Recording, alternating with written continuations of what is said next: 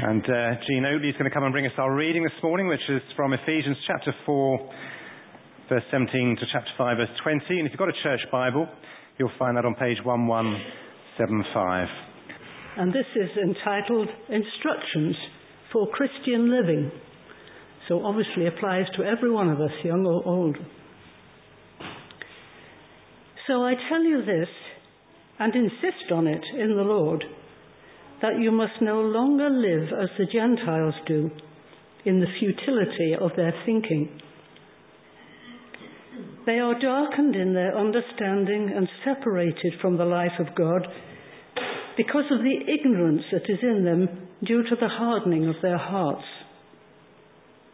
Having lost all sensitivity, they have given themselves over to sensuality so as to indulge in every kind of impurity, and they are full of greed. That, however, is not the way of life you learned when you heard about Christ and were taught in him in accordance with the truth that is in Jesus. You were taught, with regard to your former way of life, to put off your old self, which is being corrupted by its deceitful desires, to be made new in the attitude of your minds, and to put on the new self, created to be like God in true righteousness and holiness. Therefore, each of you must put off falsehood and speak truthfully to your neighbour, for we are all members of one body. In your anger, do not sin. Do not let the sun go down while you are still angry, and do not give the devil a foothold. Anyone who has been stealing must steal no longer, but must work, doing something useful with their own hands, that they may have something to share with those in need. Do not let any unwholesome talk come out of your mouths, but only what is helpful for building others up according to their needs, that it may benefit those who listen. And do not grieve the Holy Spirit of God, with whom you were sealed for the day of redemption. Get rid of all bitterness, rage and anger, brawling and slander, along with every form of malice. Be kind and compassionate to one another, forgiving each other, just as in Christ God forgave you. And walk in the way of love, just as Christ loved us and gave himself up for us as a fragrant offering and sacrifice to God. But among you there must not be even a hint of sexual immorality, or of any kind of impurity, or of greed, because these are improper for God's holy people. Nor should there be obscenity, foolish talk, or coarse joking, which are out of place, but rather thanksgiving. For of this you can be sure, no immoral, impure, or greedy person, such a person is an idolater, has any inheritance in the kingdom of Christ and of God. Let no one deceive you with empty words, for because of such things God's wrath comes on those who are disobedient. Therefore, do not be partners with them. For you were once darkness, but now you are light in the Lord. Live as children of the light. For the fruit of the light consists in all goodness, righteousness, and truth. And find out what pleases the Lord. Have nothing to do with fruitless seeds of darkness, but rather expose them. It is shameful even to mention what the disobedient do in secret. But everything exposed by the light becomes visible, and everything that is illuminated becomes a light. This is why it is said, "Wake up, sleeper, rise from the dead, and Christ will shine on you." Be very careful then how you live, not as unwise, but as wise, making the most of every opportunity, because the days are evil. Therefore, do not be foolish, but understand what the Lord's will is. Do not get drunk on wine, which leads to debauchery. Instead, be filled with the Spirit, speaking to one another with psalms, hymns, and songs from the Spirit. Sing and make music from your heart to the Lord, always giving thanks to God the Father for everything, in the name of our Lord Jesus Christ. Amen. Thank you, Jean, very much for reading. And can I encourage you to keep your Bibles open as we look at this great passage together? And can I welcome you as well? There's a few visitors here. You're really welcome with us this morning. I think every time I stand up here, I say we've got a great passage to look at this morning. It's because every time we look at the Bible, it's amazing. And this is another great passage. And it's pretty challenging. I've spent the last week or two just reading it and thinking about it and praying about it. And it's a really challenging passage, but I think it's an absolutely crucial one for us as a church. As you saw from the reading, it's a pretty long one. I'm not going to try and explain all of it because we'll be here a long time. I read this week that on the news, in America, the Guinness Book of Records, a new record has been broken for the longest ever sermon. There was some fellow in America who preached non-stop for 53 hours and 11 minutes. And he also had a good sense of humour because he said, as he was interviewed by the paper, some of the congregation actually fell asleep. Not surprised. I'm not going to speak for 53 hours and 11 minutes, I promise. I just really want to look at three things in this passage. I want to look at a picture, I want to look at a command, and I want to look at a warning. So just three things in a long passage, and then you can do your homework, take these three things away, and just unpack the passage more, because there's so much in it, and we can't even begin to get into all of it. Let's pray together, though, as we come to God's Word.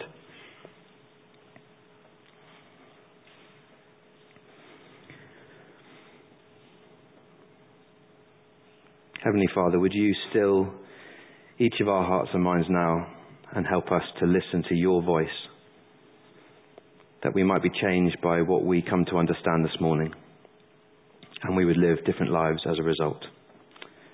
Amen.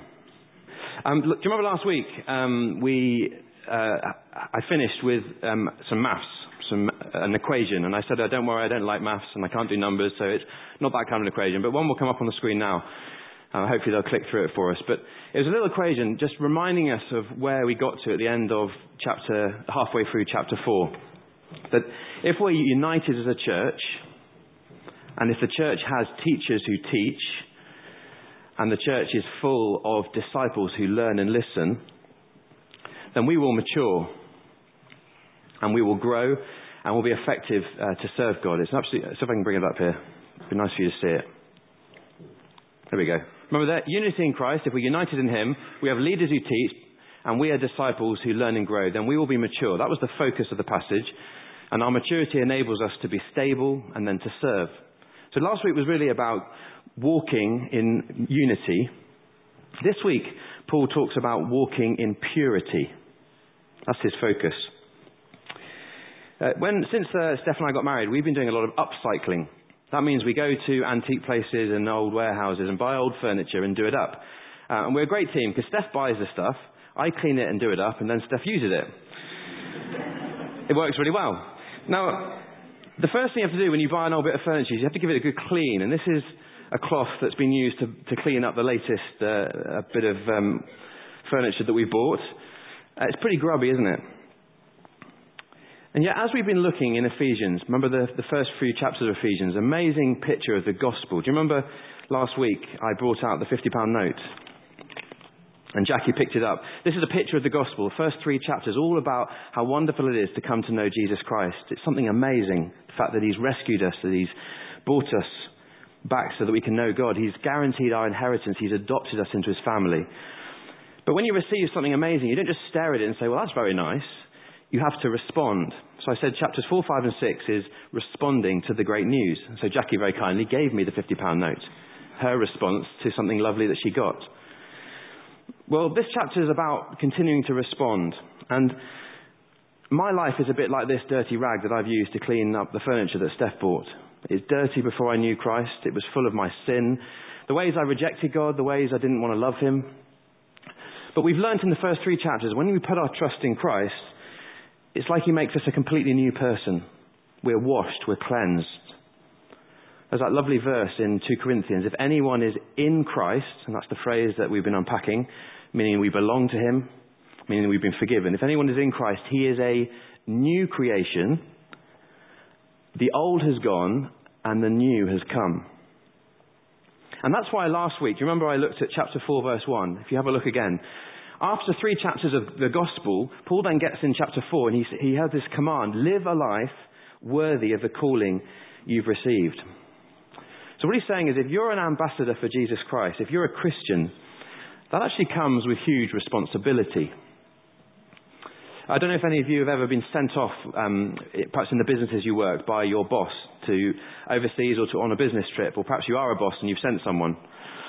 Or some of the children or the teenagers, maybe you've gone on a school coach to an away match, you've been playing sport, you're on the bus. And you know the pep talk you always get when you're on the bus, when your coach speaks to you or the leader of your business speaks to you and says, you are representing the company, or you're representing the school, remember the badge. You can't just play or act or live however you like, you're representing me. And that's really what Jesus wants to say to each of us, that if you want to call yourself a Christian, a follower of Christ, and if I do, it comes with a responsibility. There has to be a particular way that we live in response to all that God has done for us. Well, if you look in these chapters, in this little reading, I don't know if you notice, almost every verse is laden with a command. And if you read chapters 4 and chapters 5 together, 5 times you see the word live, live, live. So look at chapter 4 verse 25.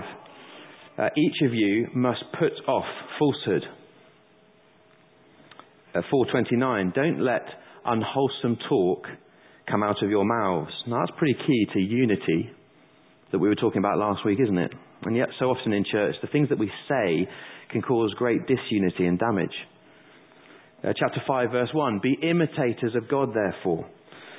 Chapter 5 verse 15, be very careful then how you live.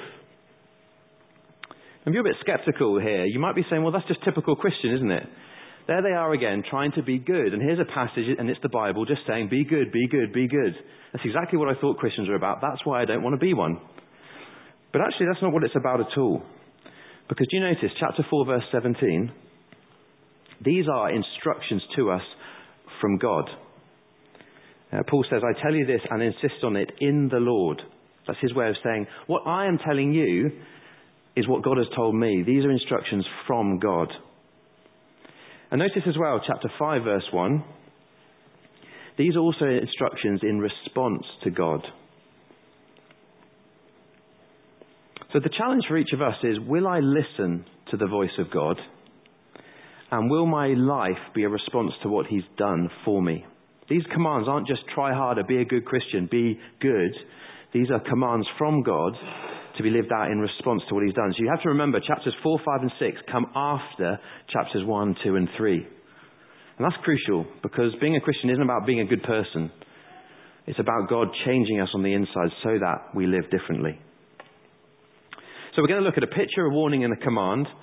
And first of all, the picture that is painted at the first part of our reading from chapter 4 verse 17 onwards is really a picture of a person who doesn't know Jesus Christ as Lord.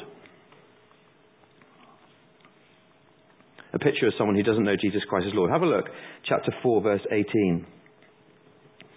Where Paul gives a description of this person and says, they are darkened in their understanding and separated from the life of God because of the ignorance that is in them due to the hardening of their heart. So a person who doesn't know Jesus Christ is separated from them and him. And the reason so is because of a darkening of understanding and a hardness of heart. Now, I don't say that to you if you're not a Christian believer to point the finger, because that was a picture of me too. Before, by God's grace, he worked in my heart. And so often it continues to be a picture of me. But this is how Paul describes a person who doesn't know Christ. That there comes a point then when there's the inability or the unwillingness to respond to his love. Because the heart has become so hard. And that is what distances us from God. But what does it lead to? Verse 19. Having lost all sensitivity, that's the hardening of the heart, they've given themselves over to sensuality so as to indulge in every kind of impurity, and they are full of greed. Paul's basically saying, when you're separated from God, when your mind has been darkened, when your heart's become hard, then you just live life doing whatever feels right, whatever feels good, and whatever you pursue, you continue to pursue. That makes complete sense, doesn't it? Let me read to you something that a man who wasn't a Christian came to realize when he sought to pursue different things that weren't God. This is interesting. This is not a Christian, okay? He says this. Here's something that's weird but true. In the day-to-day trenches of life, there's actually no such thing as atheism. That's the belief that there's no God. There's no such thing as not worshipping. Everybody worships. The only choice we get is what we worship. Yet what you worship will eat you alive. If you worship money and things, if they're where you tap real meaning in your life, you'll never have enough. Never feel that you have enough. It's the truth. You worship your body and beauty and sexual allure, you'll always feel ugly. Worship power, you'll feel weak and afraid. And you'll need even more power over others to keep the fear at bay. Worship your intellect, being seen as smart, you'll end up feeling stupid, a fraud, always on the verge of being found out, and so on. That's not a Christian who said that. That is someone who doesn't know God, but has come to realize that whatever it is in his life that he sought to pursue to fill the place of God in his life, it's never ever satisfied. That's the picture that Paul paints of a person whose heart has become hard to him, who doesn't know him. But look at the difference then. Paul then turns in chapter 4 verse 20. Do you see what it says? That, however, is not the way of life you learned. So he's now turning to the Christians in the church saying, that's not you anymore. That's not you anymore because you are a new creation. And see what he says in chapter 4 verse 22. He talks about having a new attitude, putting off the old self and being made new in the attitude of our minds and putting on the new self. And then he goes on in chapter 5 and says, don't be partners with them, describing the person who continues to reject God. Don't be partners with them. So here's the danger. There's a real danger that as Christian believers, we can actually act as if we did not know Christ. And that's what Paul goes for here. There's a danger that your life no longer looks like you follow Christ. And we'll come to unpack why. Remember last week we were talking about maturity and unity. We won't mature as a church, and you won't mature as an individual, and I won't mature as an individual if my profession of faith, who I say I believe and follow, doesn't actually change me. If we're not ever changed by Christ, if His Spirit's not alive in us, His grace is not working in our life, we can't mature. Now, I'm often asked, how can I grow as a Christian? How can I feel close to Jesus? It's a great question. Well, having painted a picture of a person who doesn't know Christ and kind of warned us of how often our lives, if we're Christian believers, don't follow Christ, Paul then goes on and he looks at really two things. He gives us a warning and he gives us a command. And these are the two things I just want to focus on, because if we grasp these two things, everything else in this passage will begin to make sense. The warning comes in chapter 4 verse 30. Do not grieve the Holy Spirit of God. I want to unpack that because that's the phrase I think we often don't speak of, we perhaps don't understand, but it's absolutely crucial to our growth as individuals and as a church. And then I want to unpack chapter 5 verse 18, the crucial phrase that works with that one, be filled with the Spirit. And it's a key phrase that we've got to grasp as a church, one that's often misunderstood or taken out of its context, and we need to grasp its meaning. So we get the warning, and then we get the command. So first of all, chapter 4 verse 30, do not grieve the Holy Spirit of God. I think part of the reason that we struggle to understand what this could mean is that we think of the Spirit of God as being a force or a substance. But the Spirit is God. And God is relational, which means that God can be grieved. Just like a parent can be grieved when a child is acting in a way that's causing them or their parent great harm. The Spirit is not a substance, not a force. The Spirit is a person. The Spirit is God. And that is why he can be grieved. Do you remember chapter 2, verse 22? In Christ, you are being built together to become a dwelling place in which God lives by his Spirit. And we've seen all the way through the letter so far, haven't we, that God's desire is that you and I become more like Christ. So we grieve God who lives in us by his Spirit, if we're Christian believers, if we resist his transforming work in our life. That's what he's talking about. Now, perhaps there's the time in your life at the moment where you just know you're being disobedient towards him. There's something in your life that just keeps niggling away in your heart and you just keep playing it down. It's not a big deal. I know it's wrong, but I kind of like it. And I don't want God to have control of this area of my life. We grieve God when we don't listen to him. When he says, I'm your loving Father and I long to speak to you. We grieve him when we never open up his word. We never reflect on what he says. When we never give him space when we're praying just to hear his voice and to respond. I think we can grieve God through our intellectualism. Just through knowing stuff that never changes our heart. Now, we have to know stuff and our minds have to be changed. Paul says, be transformed by the renewing of your mind. So how you think and what you know is hugely important. But it mustn't just end there. We grieve God through our intellectualism when we just talk about him rather than grow to love him. And I think we can grieve God, another example, by refusing to forgive someone.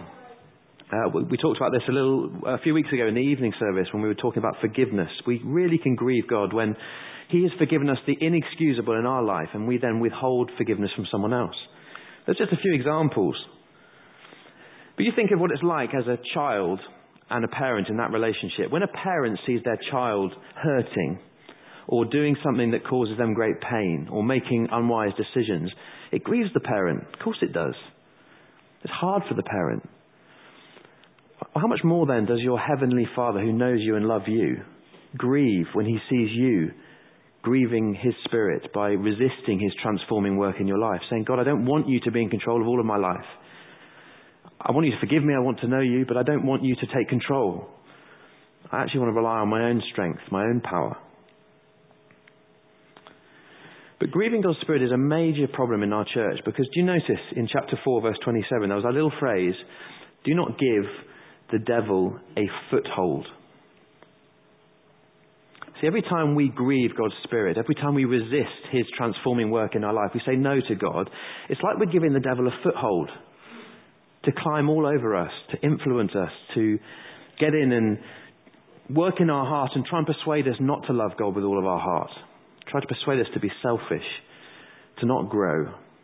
And we can grieve God's Spirit all the time and it gives the devil a foothold in our life. Because the devil longs for you to become less like Jesus. The devil longs to steal your joy in following him. The devil longs that you do not become mature. The devil longs that your rebellion against God persists.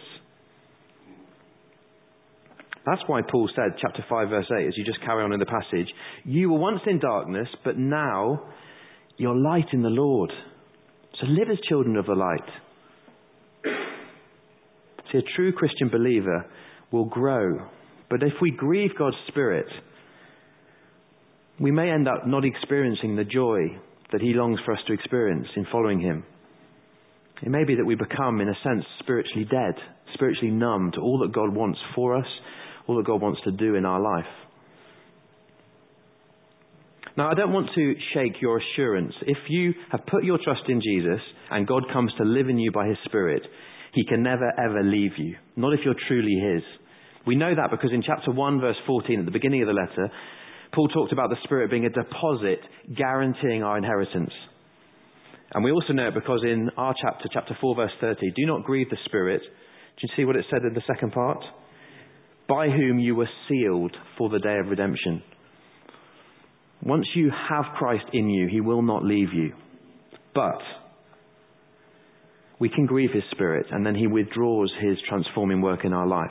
And we just crack on in our own strength and we can live the Christian life. But he's not going to be working in us in the same way. He's not going to be alive in us in the same way. He's in you, but we keep crushing his work in our life. We're resisting him.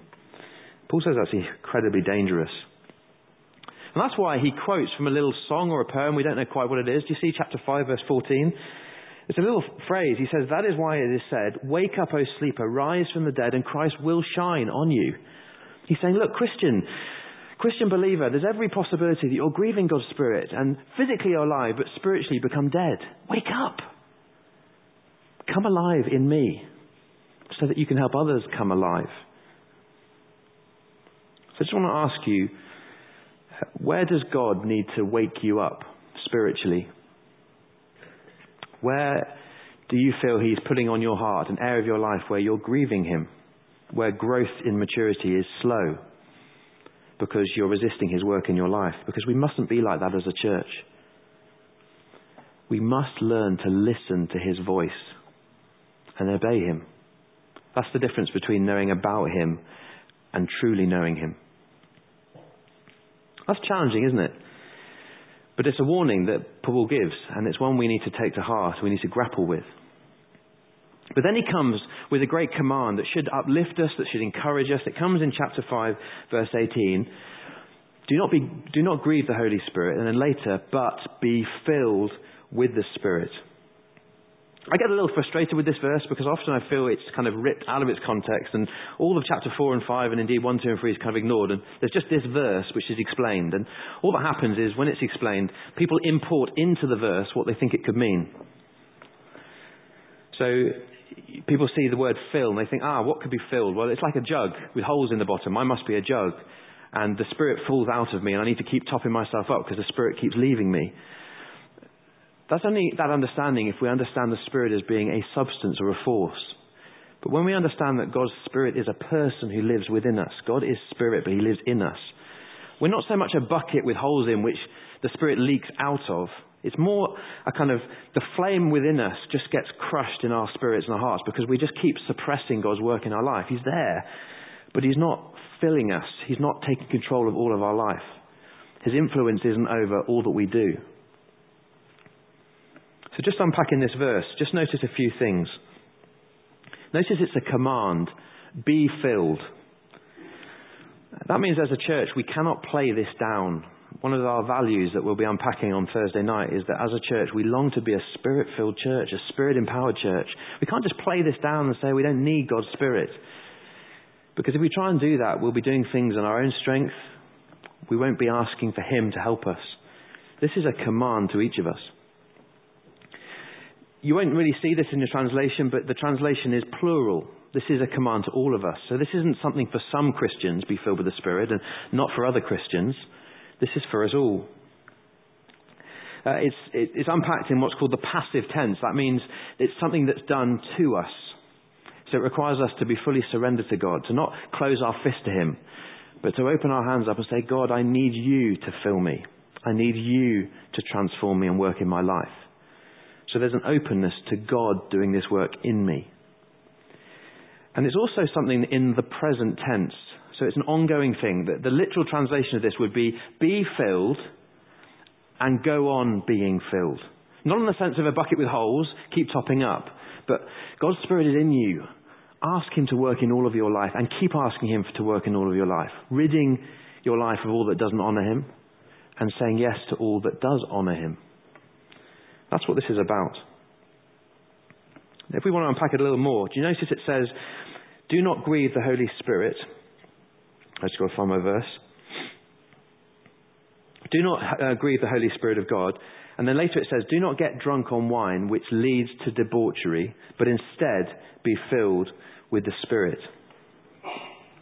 When you're intoxicated with alcohol, or you've ever seen someone intoxicated by alcohol, that person loses control. They don't have control over who they are. They don't have control over their actions. And Paul paints that picture to say, when you're intoxicated with alcohol, you have no control. But when you're filled with the Spirit is the one who controls you. The Spirit is the one who's alive in you, transforming your heart. See, I can't honour God in my own strength. I need him to be the one who's controlling my life. I need him to fill me, all of me, and take over every single area of my life. So to be filled with the Spirit means to surrender control to God's Spirit and let him change me so that I become more like Christ every single day.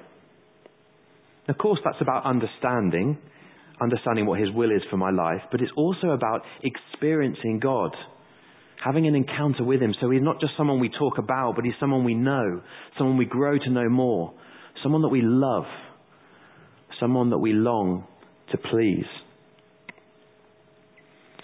This phrase, be filled with the Spirit, I do not think that's speaking about an isolated incident in a person's life, because this is an ongoing thing. Now, that does not mean that God sometimes doesn't get hold of someone in the most amazing, powerful ways and wake them up. Sometimes that's through an amazing spiritual experience. Sometimes people speak of being overwhelmed with a sense of the power of God. Sometimes people speak about being overwhelmed with a deep, deep sense of conviction of their sin. Sometimes God gives that person an amazing picture or something just to encourage them. But that is God in his goodness helping that person with the way they need to be helped. But whatever God does in that moment to say, I love you and I belong to you, you belong to me, he wants to continue that work in a person's life. So this isn't just a one-off event. God wants to continue to fill our life, to influence all of our life. But we have to come to him with open hands and say, fill me. Take control. A truly Spirit-filled church will be a Christ-honouring church. And we're going to come to see next week, and this is why this letter is amazing, the next week's passage is all about transformed relationships. Where does sin and hurt come? It comes in relationships. That's why we need to be filled with his Spirit, to enable our relationships with each other as broken people to honour God. A truly Spirit-filled church will be a Christ-honouring church. It will be a church that wants to live in the strength that God gives. A church that wants to not just listen to the voice of God, but obey it. A church that wants to be open to God, sensitive to his Spirit, sensitive to his leading. What does God want for us as a church? Not just what do we want to do for him. So as we come to a close, I just want to remind you something I said at the beginning when I was speaking. Chapter 4, verse 17. These are instructions to us from God. And they're instructions he gives us to live out our life in obedience of him. That is why chapter 5 verse 1 said this. Be imitators of God, therefore, as dearly loved children, and live a life of love, just as Christ loved us and gave himself up for us. That is why we respond. All these commands about the way we to live, it's all in response to the gospel. All in response to what he has done for us. And do you notice, if we are truly Spirit-filled as a church, how does the reading end? It ends in great joy. That last phrase, always giving thanks to God the Father for everything in the name of the Lord Jesus Christ. That is a picture of the church God wants us to be. And if we're rooted in Christ, and if we're maturing as a church, if we don't grieve his Spirit, but we are filled with his Spirit, asking him to transform and take over our whole life, then we'll be able to respond to the gospel and live a life that will honour him. It's an amazing passage, isn't it? A picture, a warning, and a command. Why don't you just take a moment of quiet just to perhaps flick through that passage, and just in the moment of quiet ask God to just lay on your heart what he has been saying to you this morning. And then we're going to share in the Lord's Supper as we remember the gospel and celebrate all he's done for us.